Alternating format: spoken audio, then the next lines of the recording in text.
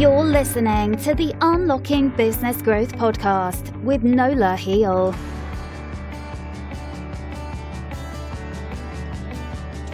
Welcome to the Unlocking Business Growth podcast. I'm your host, Nola Heal. Today, I'm really excited to be chatting with Trevor Prentice about his fantastic collection of entrepreneurial activities. After nearly a decade of experience managing and advising on intellectual property, patents, licensing, commercial agreements, and more, Trevor founded the IP Link to help fill the gap between business and legal services by helping businesses more easily prioritize, manage, and monetize their intellectual property. Among his various entrepreneurial side projects, Trevor sells speed cubes through Rocket Cubes and sends out a weekly newsletter called The Nerdy Parent with fun strategies for intelligent parents. Trevor has a BSc in physics, a master's in aerospace engineering, and a certificate of innovation and entrepreneurship from the Michael G. Foster School of Business at the University of Washington. He is refreshingly not a lawyer and can help you understand and prioritize your intellectual property strategy from a business perspective. Welcome, Trevor. Thank you very much for joining us today. Well, thank you. Yeah, thank you, Nola. It's great to be here. To get us started, I wonder if you could give us a little bit of background beyond the bio. What brought you to starting the IP Link? Why the speed cubes? And why are parents nerdy? What fun stuff do you include in the newsletter? Oh, yeah, that's a big question. I guess there's a lot there. So I guess broadly speaking, I've always been a little bit entrepreneurial, even going back to my childhood. I can remember, trying to sell candy out of my locker to my friends and other kids in the school. And so as I continued to grow up, I've always had these various side projects or entrepreneurial ventures that I've been experimenting with. So you've caught me in a time where I've got these three things going. My main business and my main day job is definitely the IP Link, where I help businesses with their intellectual property strategy.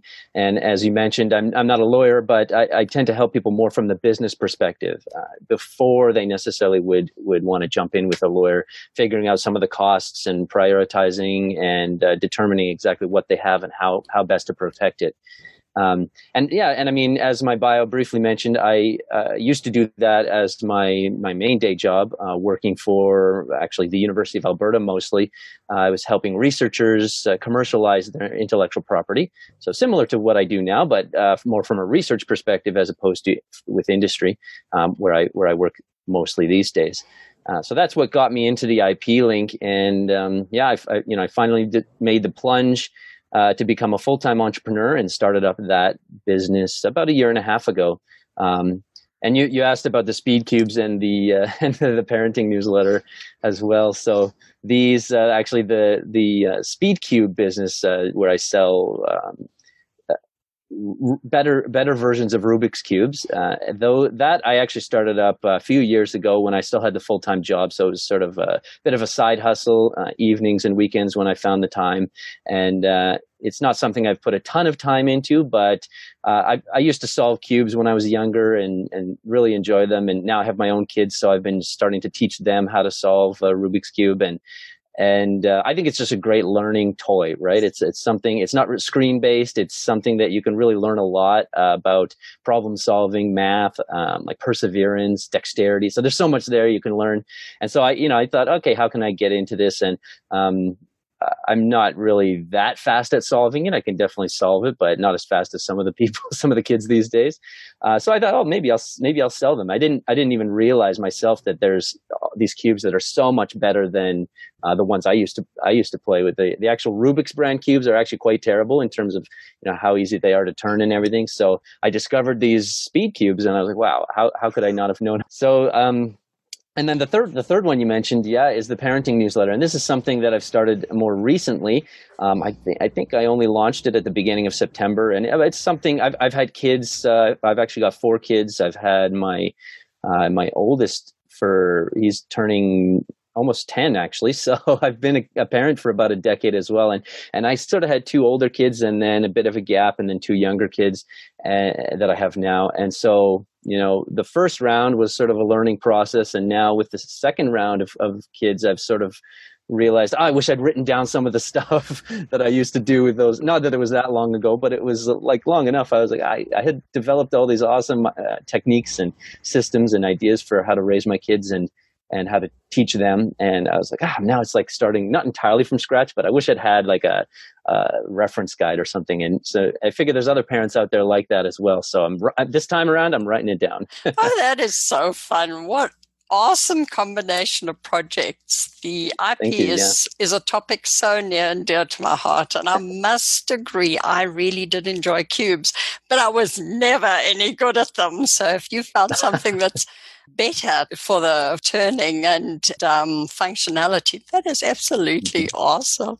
So, have you had along the way, or have you seen or discovered any techniques or secrets for unlocking business growth, either in your own businesses or clients or that you've had along the way, or any clients that you happen to have now? Yeah, sure. I mean, I guess I've been discovering lots of ways, but I mean, my area of expertise obviously is intellectual property and patents. And so maybe I'll answer that question by talking a little bit about how, a slightly unique viewpoint that I have on patents and how they can unlock value, for your business. So, as opposed to what a lot of the lawyers would say, I tend to come at patents from more of a business perspective. So I help clients figure out how patents might bring value to their business before just jumping right in. I think a lot of people sort of think, okay, well, we need a patent. I don't quite know why. There's got to be some reason. People are telling me, maybe potential investors or other mentors, business mentors are telling me, okay, I need to somehow protect my ideas and my product, so I better get a patent, right? But it's a little bit nebulous in terms of how is that going to benefit the business from a value perspective? How's that going to bring value? And patents are expensive and time consuming, so it really does make a lot of sense up front before jumping in, before spending tens of thousands of dollars on having a lawyer draft and file your patent. It makes a lot of sense to look at exactly how that patent's going to bring value to your business and whether or not it even makes sense for your business, because a lot of businesses don't necessarily need patents. There's some other ways to protect your ideas, and maybe, you don't even need to worry about IP protection in particular. So yeah, in particular, I think patents can make a lot of sense if you're looking to improve your credibility in your business, level up your business from that credibility perspective, because people will see patents are kind of like a signal, as a lot of things in business are, and people will see that and they'll say, wow, these guys actually decide to take that extra step and invest in protecting their ideas. Even if you're just at an early stage in the patent protection process where maybe you can just say patent pending, and it still signals to people that you're taking that path and you're making that progress. I think especially investors. So if you're looking for a large investment round, some of these tech startups are looking to grow quite quickly and they need investment to do that. And I think filing a patent in that case can make a lot of sense, because it's going to bring value in terms of it'll make them more likely and more desirable to investors. So at least at that level. And investors typically like to ask that question, well, how are you going to differentiate yourself in the market? What's going to stop these bigger businesses from coming in and just taking over once you prove the market with your idea? And patents can be one answer to that question. So, it's something to consider closely. Other ways that they can bring value to your business, I think a lot of people don't consider licensing as closely as they might want to, because especially smaller entrepreneurs, maybe solo entrepreneurs that have a physical product or even sometimes software, they may not recognize the long road they have in front of them in terms of developing a prototype, and then eventually starting to scale up manufacturing and sourcing a manufacturer and then distribution and sales and everything. It's a long road to develop and sell your own product. But there could be other options, for example, licensing. If you're able to get a patent or a patent pending status, you could then work with a bigger company and try to license your idea to that bigger company, and then in exchange for royalties, revenues that come from them when they make sales, or even sometimes other payments. So it's a model that I think a lot of entrepreneurs at that stage, depending on where they're at, should consider. It doesn't necessarily mean it's the best model for them, but that's a little bit more of an obvious way to bring value and even recoup some of those patent costs, because if you're not able to license, then you don't necessarily move forward with the next more expensive phase of filing a patent. You could just sort of abandon it at that point and pursue a different model for your business. But it's worth pursuing initially, I think, in a lot of cases. Absolutely. And it's amazing how frequently these IP or tech items are developed and or patented before their time. And sometimes those patents or agreements that are in place early can really protect the company. Have you come across a lot of situations where your clients have not really recognized or understood what is a patentable or licensable or trademarkable aspect of their products, where they perhaps think the whole thing is one, and you've come in and said, no, hang on, you've got a couple in here? Yeah, definitely. This is probably very common. I mean, this is almost all my clients. And I think almost anyone who's going towards filing a patent, unless they've spent 10 to 20 hours or, a few $1,000s closely evaluating it, then they probably don't know even themselves, what part of their product or which of their products is most likely to be patentable. I mean, it's a very complex sort of thing. The Patent Office has these strict criteria you have to meet. It has to be completely new, useful, and non-obvious. So that's more of a legal term. But this is definitely what I help my clients sort through. What out of all of their products, or maybe even if it's just one product, which part of that, which aspect of that product is most likely to be patentable. And so I help my clients do this by, helping them with the search or doing the search to see if there's anything else out there similar to their product, and, which pieces of that are most likely to be completely new and innovative. I think, a lot of times I'll see people go straight to a lawyer and say, hey, I want to file a patent on this. Please, write it up and file it for me, right? But they're kind of missing a few steps, because the lawyers, sometimes the really good lawyers might say, well, wait a minute, let's slow down here. We got to do a bit of an assessment. But even then, I find those assessments are more from a legal perspective, and legally speaking, they tend to find a way to patent it. Which really, you could probably get a patent on almost anything, but from a business perspective, is it really going to be a broad enough patent to bring value to your business, or is it going to be so narrow that your competition can easily just invent around it or find a way around it? So that's where I do a lot. Almost all of my work actually is in that area, where I'm helping these clients sort through what they have and really develop that business strategy around what they should be patenting, and then package it so that when they go to work with the lawyer, it's a much easier interaction. You're not having to have 3-hour-long calls at that lawyer's billable rate to just figure out even what you want to file the patent on. And we can package it up so that we basically hand that over to the lawyer, and they're like, and actually the lawyers appreciate it too, because it's much more ready to file.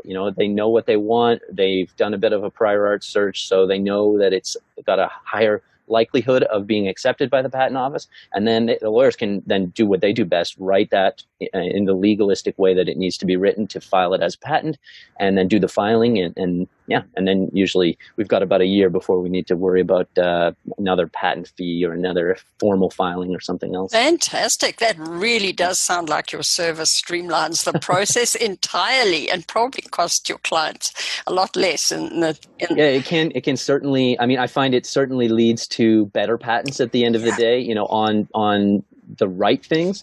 And of course, we certainly try to make it as broad as possible, but at least we know that we've got at least that one nugget in there that's going to be having a higher likelihood of being accepted.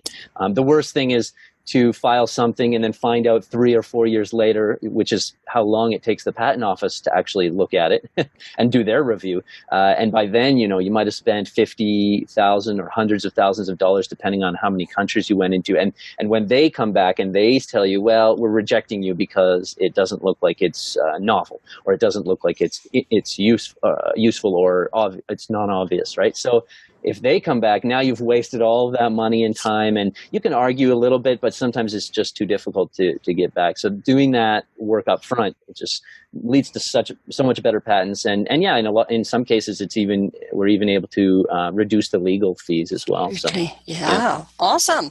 So do you see any particular trends impacting industries, companies, or clients over the next, say, 3 to 5 years as we move forward here?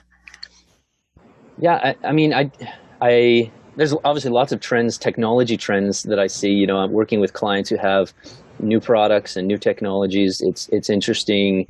It's pretty fun to get to see these things before they're released or before they're actually out in the market. But I work with clients in many different industries, so I don't tend to. I mean, certain industries I've started to build more of a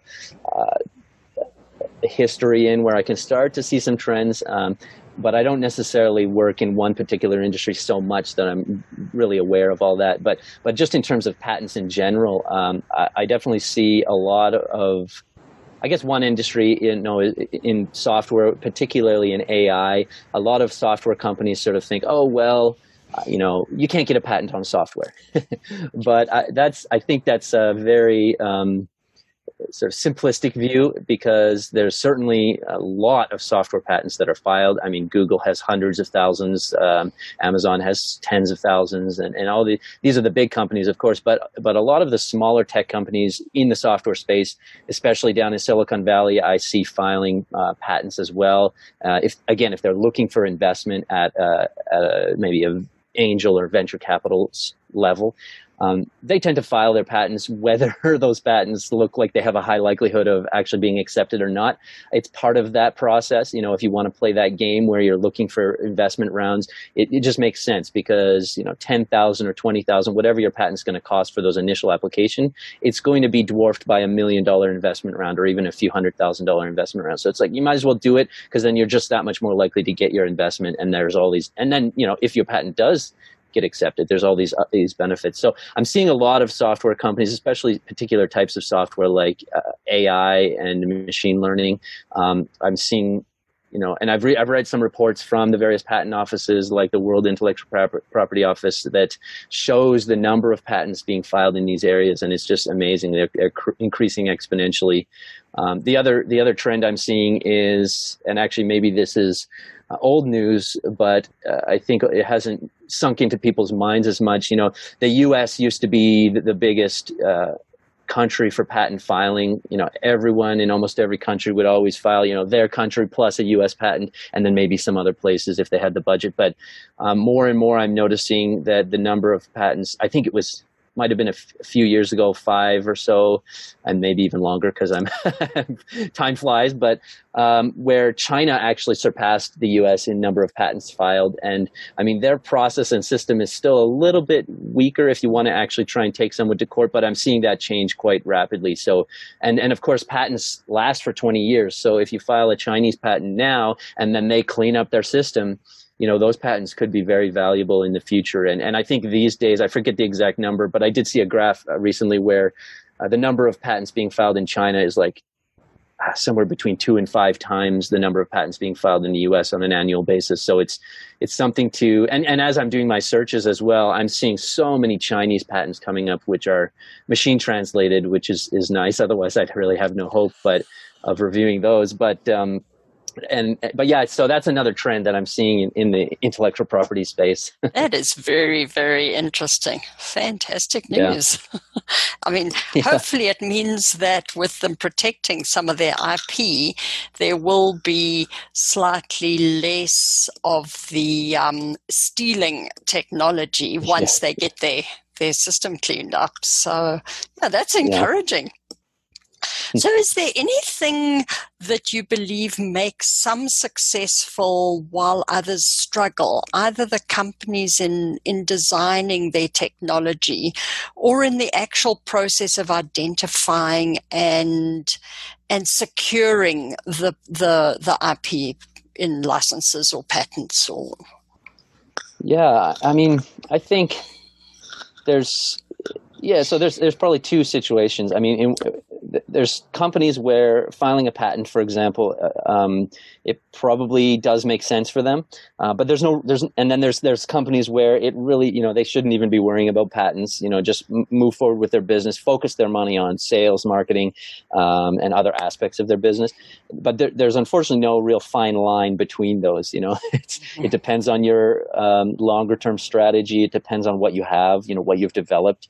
If it's a physical product, or if it's something that's really completely new, or if it's just a little bit new, improvements on existing stuff, you could still make sense for you to file a patent. So based on those, I guess the biggest issues that I see is when a company where it really doesn't make sense for them to file a patent, they start investing tons of money into patent protection, and they don't find out until years later that their patents, are being rejected. And sometimes companies or potential clients come to me at that phase, which is a little bit less fortunate because there's not as much as I can do, although I can help them. Sometimes I do reviews or patent claims comparisons to see, all right, how close is this patent to the one that the patent office is using to reject that patent? Because you can't argue against some of these rejections, but that takes time and money as well. And so, you want to do your own sort of check to make sure, is this even worth arguing, or should we just give up now? So yeah, sometimes I see people coming to me at those stages, and it's a little too late, but we do our best. And then the other side is, companies who really should be considering it because maybe they're pursuing investment, or they're working with really big partners, or each sale that they make is at a high enough level that, the patent costs are less of a percentage of the total revenue that they could bring in from those products or services. And so those companies should be considering patent protection, and it's not even on their radar, right? So they don't even, I guess those would be the two situations where I think, people run into the biggest trouble. And then, of course, it is complex, and it's very legalistic. And sometimes when you just go straight to the lawyer and work with the lawyer, it's pretty tricky to figure out even what they're talking about sometimes. So it's, it does make a lot of sense to either figure that out on your own, which can take some time, or work with someone like me who can help. This is where the word link comes together in the IP link, link between the legal worlds, the technical world, and the business world, and really just start to speak, your language and translate from those other worlds a little bit. So that's specifically with respect to patents and IP. Yeah, I would think your service actually removes an element of the fear from the minds of a lot of people who just don't know where to start. They can at least have a chat with you, and you can speak non-legalese and be able to relate to what they're considering accomplishing.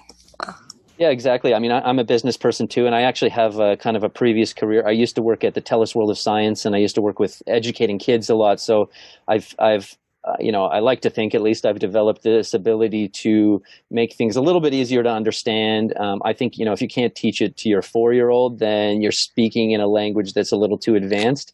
So, and this is whether you're talking to children or adults, because, they might not be in that same industry or in that same space. So I try not to use too many legal terms or these other terms. Like I know, issuance is one thing. I try to say, whether that's been accepted by the patent office, because that's a little bit easier term to wrap your head around. But sometimes it's tricky because, you do have to understand, like non-obvious, for example. This is one of the patent criteria that you need to meet. And it is a bit nebulous. Like it's something the patent office sort of just throws at you.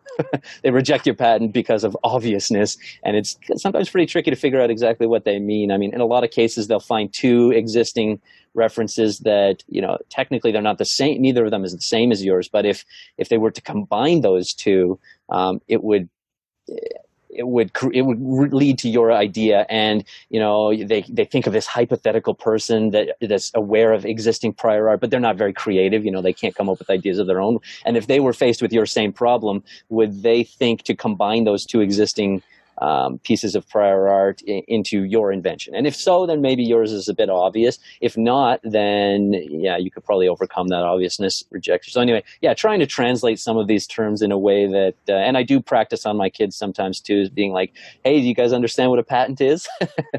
If I can teach them, then I can probably teach my clients, very easily. Oh, that's really awesome. So what worries and excites you about the future as we move into more and more of the IP and technology being recognized and developed? Yeah, I mean, I guess there's always this sort of dichotomy, between, I guess you could sort of call it open source or returning the knowledge to the public in some way, publishing your ideas and letting other people freely use it. So that would be one side. And then the other side, really locking things down and being very secretive about your ideas and filing patents and all this stuff. So I guess this is one thing that, that I have conversations with clients about it from time to time. And it I don't know if it exactly worries me, but it's definitely one thing in the industry that I think is always evolving, this discussion. And I come from a bit of a unique perspective, having previously worked at a university, because the mandate of the university, and I was working there for almost eight years, helping researchers patent their research and then ideally try to commercialize it through a license.